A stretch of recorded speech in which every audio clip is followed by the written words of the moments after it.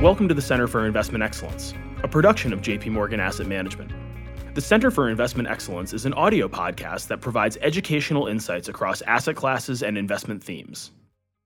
Welcome, everyone. We appreciate you taking the time to be with us here today. My name is Catherine Pasqualone, and I'm a client advisor within JP Morgan's North America institutional business. I am delighted to be joined by two of my colleagues, Bob Culver and Kevin Bedell, from Security Capital Research and Management. For those of you who don't know the team, Security Capital is JP Morgan's boutique, all-tranche, and targeted REIT group based in Chicago. So Kevin and Bob are both lifelong investors in both real estate and REITs.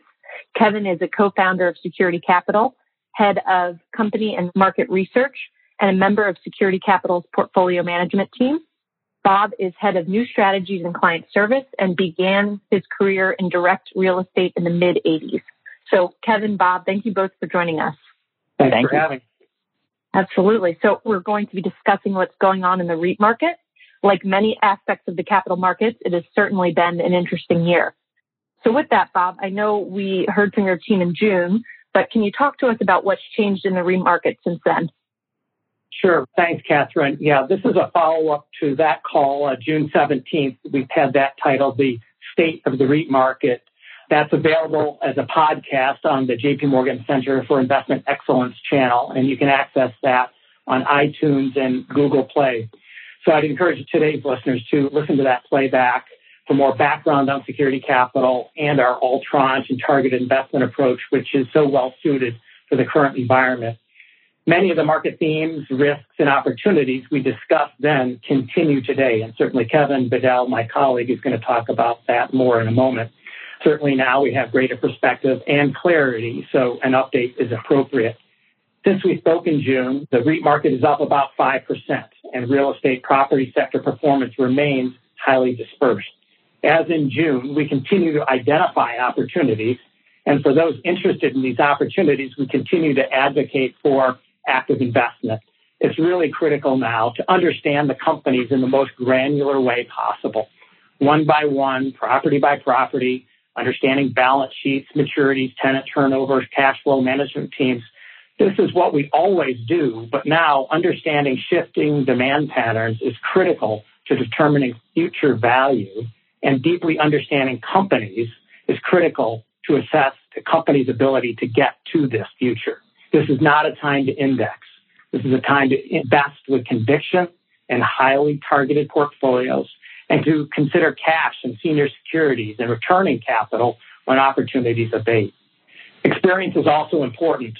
Long tenure is really critical now. Certainly, a history of working together as a team has been very helpful as we work remotely in the pandemic, but also the experience of having navigated other challenging markets as a team, backed by the resources of JP Morgan. We have managed through 9/11, the GFC. This experience and discipline and valuation concerns led us to return over $1 billion of capital to clients pre-GFC, and similarly led us to pre-COVID positioning with 40% cash, and in our multi-tranche strategies, overweights to more conservative REIT preferreds and REIT debt. All of this is driven by fundamental research.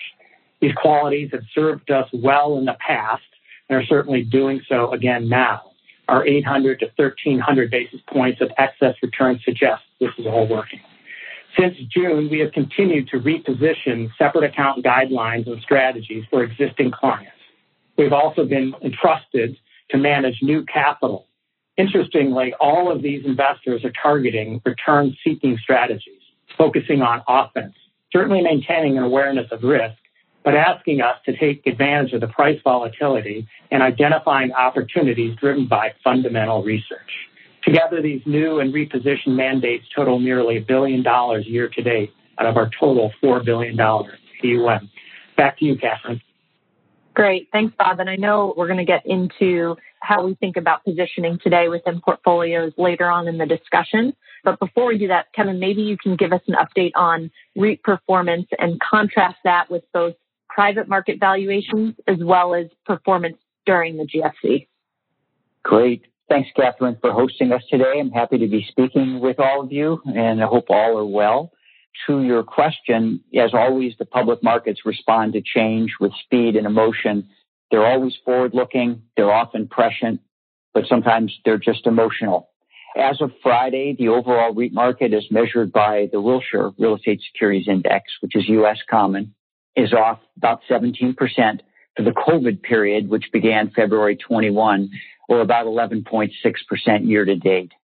This is off a bottom of 40% down in mid-March, so the rebound has been pronounced as it's been in the broader equity market. A couple of observations.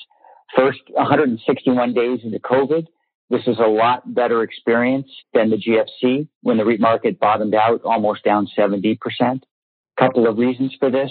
Balance sheets are a lot better. Not only is debt lower, but we have interest rates that are a fraction of what they were, which serves to magnify coverage. Credit markets with very aggressive early action by the Fed are highly accommodative. And the property mix in the public markets has migrated over time, and we have a lot more property segments oriented towards growth areas of the economy that are actually doing okay. Second overall point is very little movement so far in the private market indicators. As is usually the case in major disruptions, price discovery is virtually non-existent in private real estate markets for some time.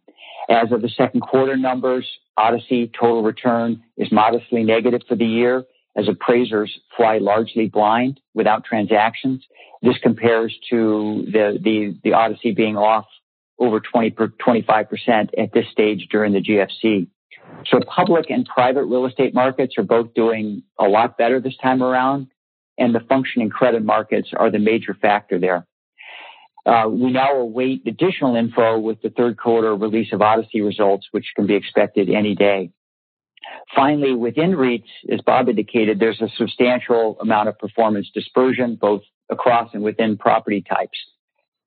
For example, relative to the overall market since COVID started down 16.7%, the traditional core property segments, as reweighted to reflect Odyssey weights, are down about 700 basis points more, or 24% since that period. Broad brush, retail, hotel, office are down in the 30 to 50% range year to date as compared to industrial data, single family rental, which are all in positive territory. Catherine? Great. Thanks, Kevin. I think that's a really good description of kind of what's going on and some of the market dynamics taking place. So maybe if we could take a bit of a layer deeper, can you help us to understand the landscape in terms of significant property type trends? Sure. I think I can safely say that the U.S. real estate landscape is transforming more rapidly today than at any time over very long careers that we've had in the business. Traditional bedrock property segments like office, retail, residential, and lodging face stiff obsolescence headwinds. The geographic hierarchy of cities is shifting, both between cities as well as within them. And we've got entirely new property segments emerging to support the new realities and demands of a very different economy. Now, the pandemic didn't really create this transformation, but it has served as a powerful catalyst. The real drivers are rooted in technology, in demographics, and in urban stresses, both fiscal and social. And the impact of these forces are both interactive and reinforcing. I really want to say that again because it's so important. Technology, demographic, and urban stresses together are driving a wave of change and obsolescence in real estate, the likes of which we've never seen. Technology decimate brick and mortar retail business models over the last several years while driving unprecedented growth in industrial logistics. For many retailers, large and small, often saddled with debt and legacy store formats, pandemic-related shutdowns have been really the last straw. Now we see mandated work at home, demonstrating for employers and their workforce the value and convenience of working from anywhere. Maybe not everyone and not always, but enough to meaningfully impact the office business moving forward. Demographics is another huge force now channeled and shaped by the pandemic. The peak demographic age in the U.S. is now 29. Many are married, starting families, holding on to an experiential urban lifestyle that favors renting close to work. For this cohort, the move to suburbia was probably already on the radar screen, but not pressing until the pandemic really transformed urban living from a paradise to a jail cell. The millennial workforce is in demand by employers, and like they have with online shopping, millennials will embrace the flexibility and lifestyle benefits of work from anywhere capabilities.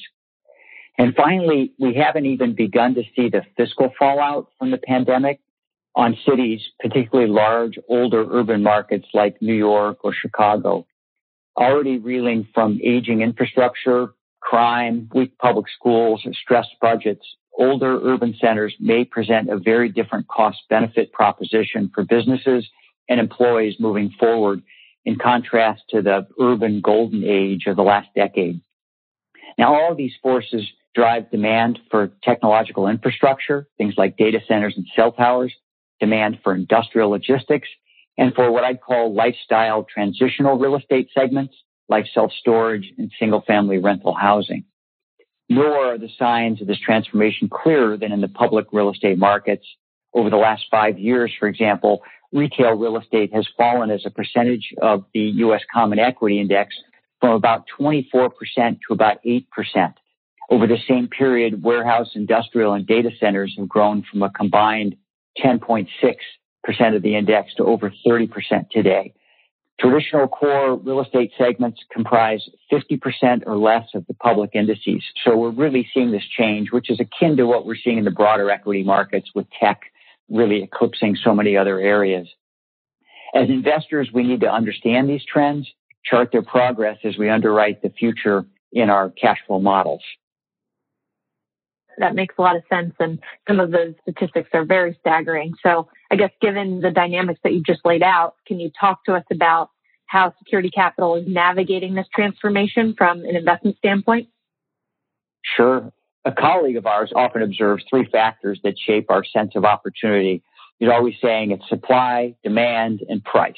And this is the same whether one is buying a property in the private market or investing in a public security representing a portfolio of real estate. The important distinction in the public markets is that price can play a much bigger role because it moves around a lot. 6.5 hours a day, 5 days a week, 300 days a year. And this price volatility is magnified by the active role played by non-real estate investors in public markets. Think hedge funds, opportunity funds, index funds. You've got Japanese dividend investors. And not only their large footprint as investors in the REIT market, but also their ability to employ derivative strategies, shorting, for example, which can be a major force today. This is an important dimension of public real estate markets to recognize because it necessarily shapes investment strategy. A dynamic allocation to the market, one that moves up some periods and down in other periods, and the ability to concentrate holdings are two key elements that can materially drive performance when investing in REITs. But both are often overlooked in the traditional mandate, fully invested, diversified, index relative approach.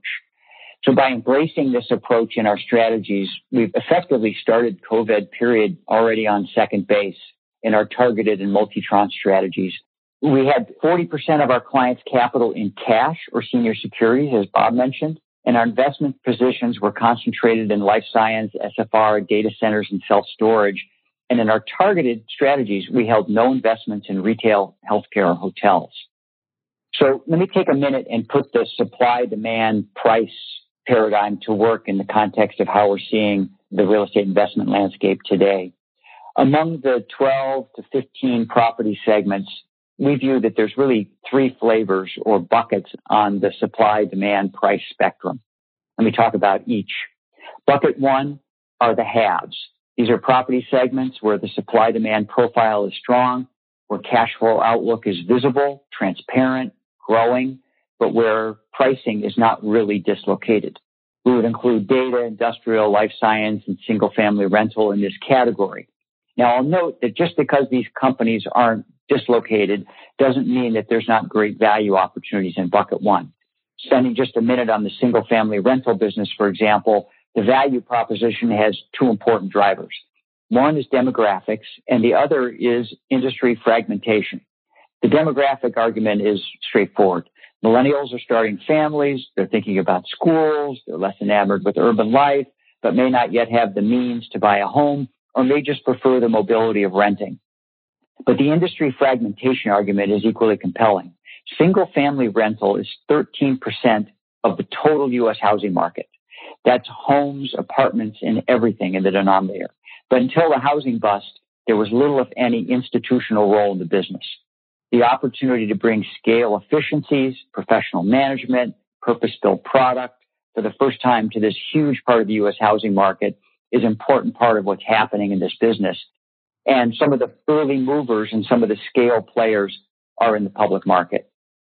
Now, shifting to the other side of the equation, bucket 3 includes property segments that face serious structural headwinds impacting demand, where pricing has been hugely dislocated, but where forward cash flow visibility, so key to underwriting, is almost non-existent. Here we would include hotels, malls, and shopping centers.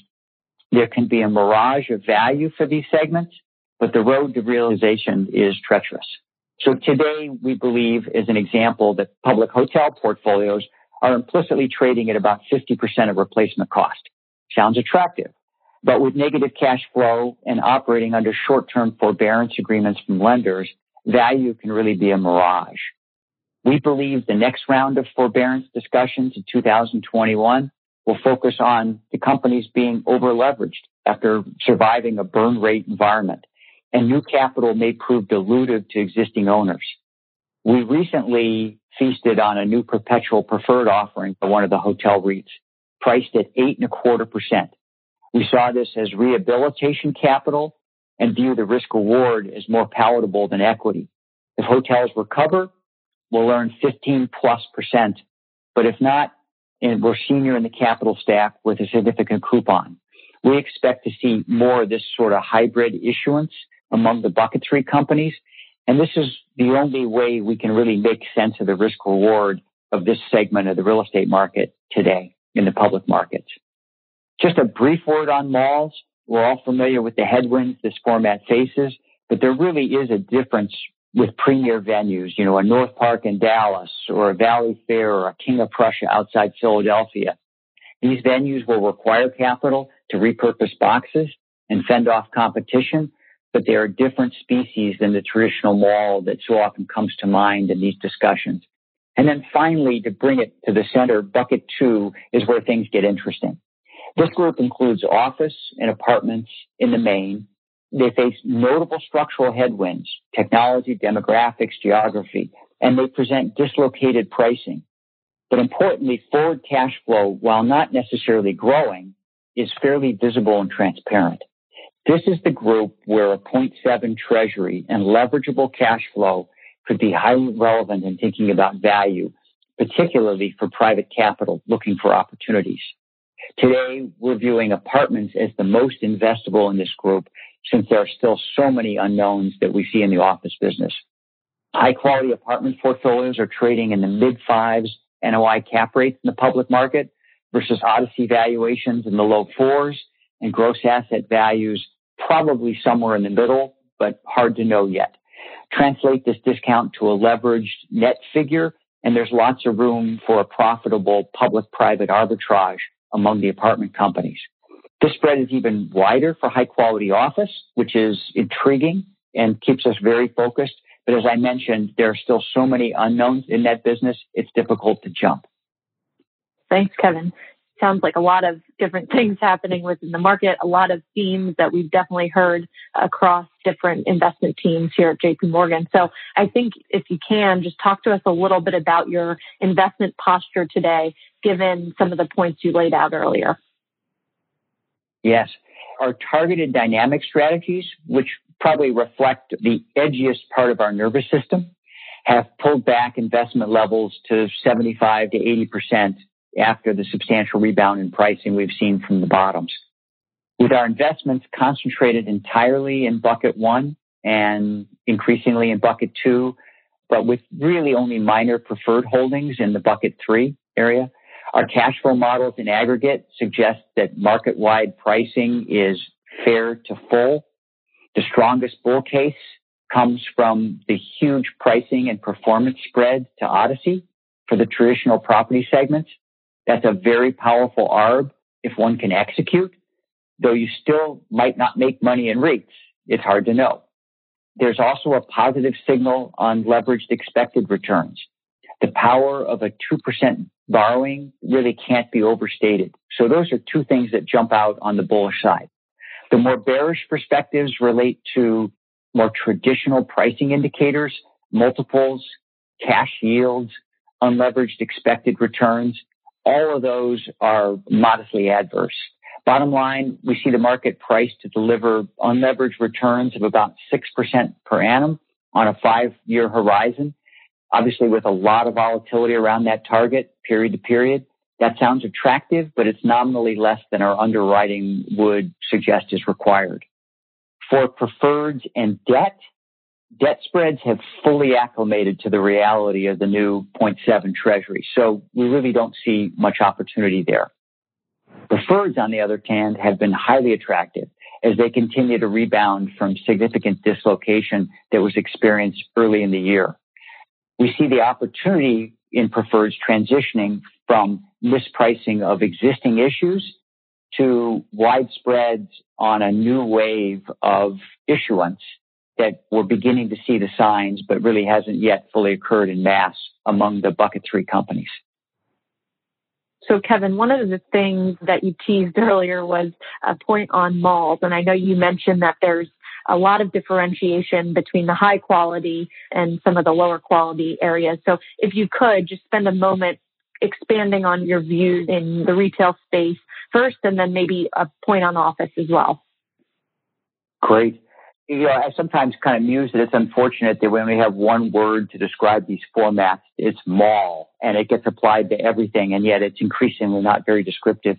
I think what emerged out of the fog several years back, and it was probably 5 or 6 years ago with the Talisman sale of their portfolio to Starwood, was a recognition that there was a massive bifurcation occurring. And, as long as I've been in the business, people say, oh, the mall business is bifurcated. But this was very different. And the first thing that comes to mind is when Restoration Hardware decided to say, we're omni-channel, we're going to have one store at the best mall or the best location, and then we'll serve the market online or through catalogs. And that began a process within the mall business of there being only one mall that could really survive in a traditional format in a trade area. And a trade area is pretty big, call it, 10-mile radius. And that everyone else was going to have to find another way to survive. So a lot of what we're observing in the mall business is that activity playing out. If you look at suburban Philly, King of Prussia is going to be fine. They've got anchors that will go dark. They'll have to repurpose them. They'll put in different uses and so forth. But at the end, that will be a dominant location. Plymouth Meeting, on the other hand, a smaller mall with great demographics, but in the shadow of King of Prussia, isn't going to be the best mall. And therefore, they'll lose their anchors. They spend all their time repositioning. They put in a grocery store, a kid's Legoland. And so much of what we see playing out has multiple dimensions. Certainly, there's the apparel focus that's troubling. There's the COVID-related challenges to the replacement anchors, health clubs, movie theaters, entertainment.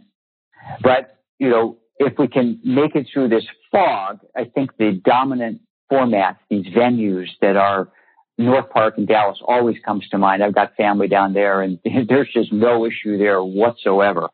But, the Galleria a few miles away, different story. Valley View is gone, bulldozed. So I think the mall business, and people will chuckle, but Ricky Bobby's father in the great movie said it. He said, Ricky, if you're not first, you're last. And I think that's true in the mall business today as well. The only thing I'd say apart from that is one of the big issues with the mall business is the owner of the real estate doesn't own the real estate. The business model grew up where it was a partnership between an owner of inline space and essentially owners or long-term controllers of department stores. Now, the department stores, who knows how many will survive, but one of the huge challenges that a lot of malls face is regaining control of their real estate. And that takes money and creativity. And the recent activity of Simon and Brookfield to take control of JCPenney, I don't think it was in the interest of repurposing that business and so forth as much as it was to make sure that an interloper didn't come in and take control of that real estate. and then shake them down for it moving forward. Mm-hmm. That's helpful. On behalf of Kevin, Bob, and the broader JP Morgan team, I hope you all enjoyed today's call, and we want to thank you for your partnership. For institutional wholesale professional clients and qualified investors only, not for retail use or distribution, not for retail distribution. This communication has been prepared exclusively for institutional, wholesale, professional clients and qualified investors only, as defined by local laws and regulations. The views contained herein are not to be taken as advice or a recommendation to buy or sell any investment in any jurisdiction, nor is it a commitment from JP Morgan Asset Management or any of its subsidiaries to participate in any of the transactions mentioned herein. Any forecasts, figures, opinions or investment techniques and strategies set out are for information purposes only, based on certain assumptions and current market conditions, and are subject to change without prior notice. All information presented herein is considered to be accurate at the time of production. This material does not contain sufficient information to support an investment decision, and it should not be relied upon by you in evaluating the merits of investing in any securities or products. In addition, users should make an independent assessment of the legal, regulatory, tax, credit and accounting implications and determine, together with their own professional advisors, if any investment mentioned herein is believed to be suitable to their personal goals. Investors should ensure that they obtain all available relevant information before making any investment. It should be noted that investment involves risks. The value of investments and the income from them may fluctuate in accordance with market conditions and taxation agreements, and investors may not get back the full amount invested. Both past performance and yields are not reliable indicators of current and future results. JP Morgan Asset Management is the brand for the asset management business of JP Morgan Chase & Company and its affiliates worldwide. To the extent permitted by applicable law, we may record telephone calls and monitor electronic communications to comply with our legal and regulatory obligations and internal policies. Personal data will be collected, stored and processed by JP Morgan Asset Management in accordance with our privacy policies at https://am.jpmorgan.com/global/privacy. This communication is issued by the following entities. In the United States, by JP Morgan Investment Management Inc. or JP Morgan Alternative Asset Management, Inc., both regulated by the Securities and Exchange Commission. In Latin America, for intended recipients' use only, by local JP Morgan entities, as the case may be. In Canada, for institutional clients' use only, by JP Morgan Asset Management, Canada Inc., which is a registered portfolio manager and exempt market dealer in all Canadian provinces and territories except the Yukon, and is also registered as an investment fund manager in British Columbia, Ontario, Quebec and Newfoundland and Labrador. In the United Kingdom, by JP Morgan Asset Management, UK, Limited, which is authorized and regulated by the Financial Conduct Authority. In other European jurisdictions, by JP Morgan Asset Management Europe S.A. Grave RL. In Asia Pacific, APAC, by the following issuing entities and in the respective jurisdictions in which they are primarily regulated: JP Morgan Asset Management, Asia Pacific, Limited, or JP Morgan Funds, Asia, Limited, or JP Morgan Asset Management Real Assets, Asia, Limited, each of which is regulated by the Securities and Futures Commission of Hong Kong. JP Morgan Asset Management, Singapore, Limited, Company, Reg. Number 197,601,586K, which this advertisement or publication has not been reviewed by the Monetary Authority of Singapore. JP Morgan Asset Management, Taiwan, Limited, JP Morgan Asset Management, Japan, Limited, which is a member of the Investment Trusts Association, Japan, the Japan Investment Advisors Association, Type 2 Financial Instruments Firms Association and the Japan Securities Dealers Association, and is regulated by the Financial Services Agency. Registration number Kanto Local Finance Bureau, Financial Instruments Firm, number 330, in Australia, to wholesale clients only as defined in Section 761A and 761G of the Corporations Act 2001, Commonwealth. By JP Morgan Asset Management, Australia, Limited, ABN 55,143,832,080, AFSL 376,919. Copyright 2020 JP Morgan Chase & Company, all rights reserved.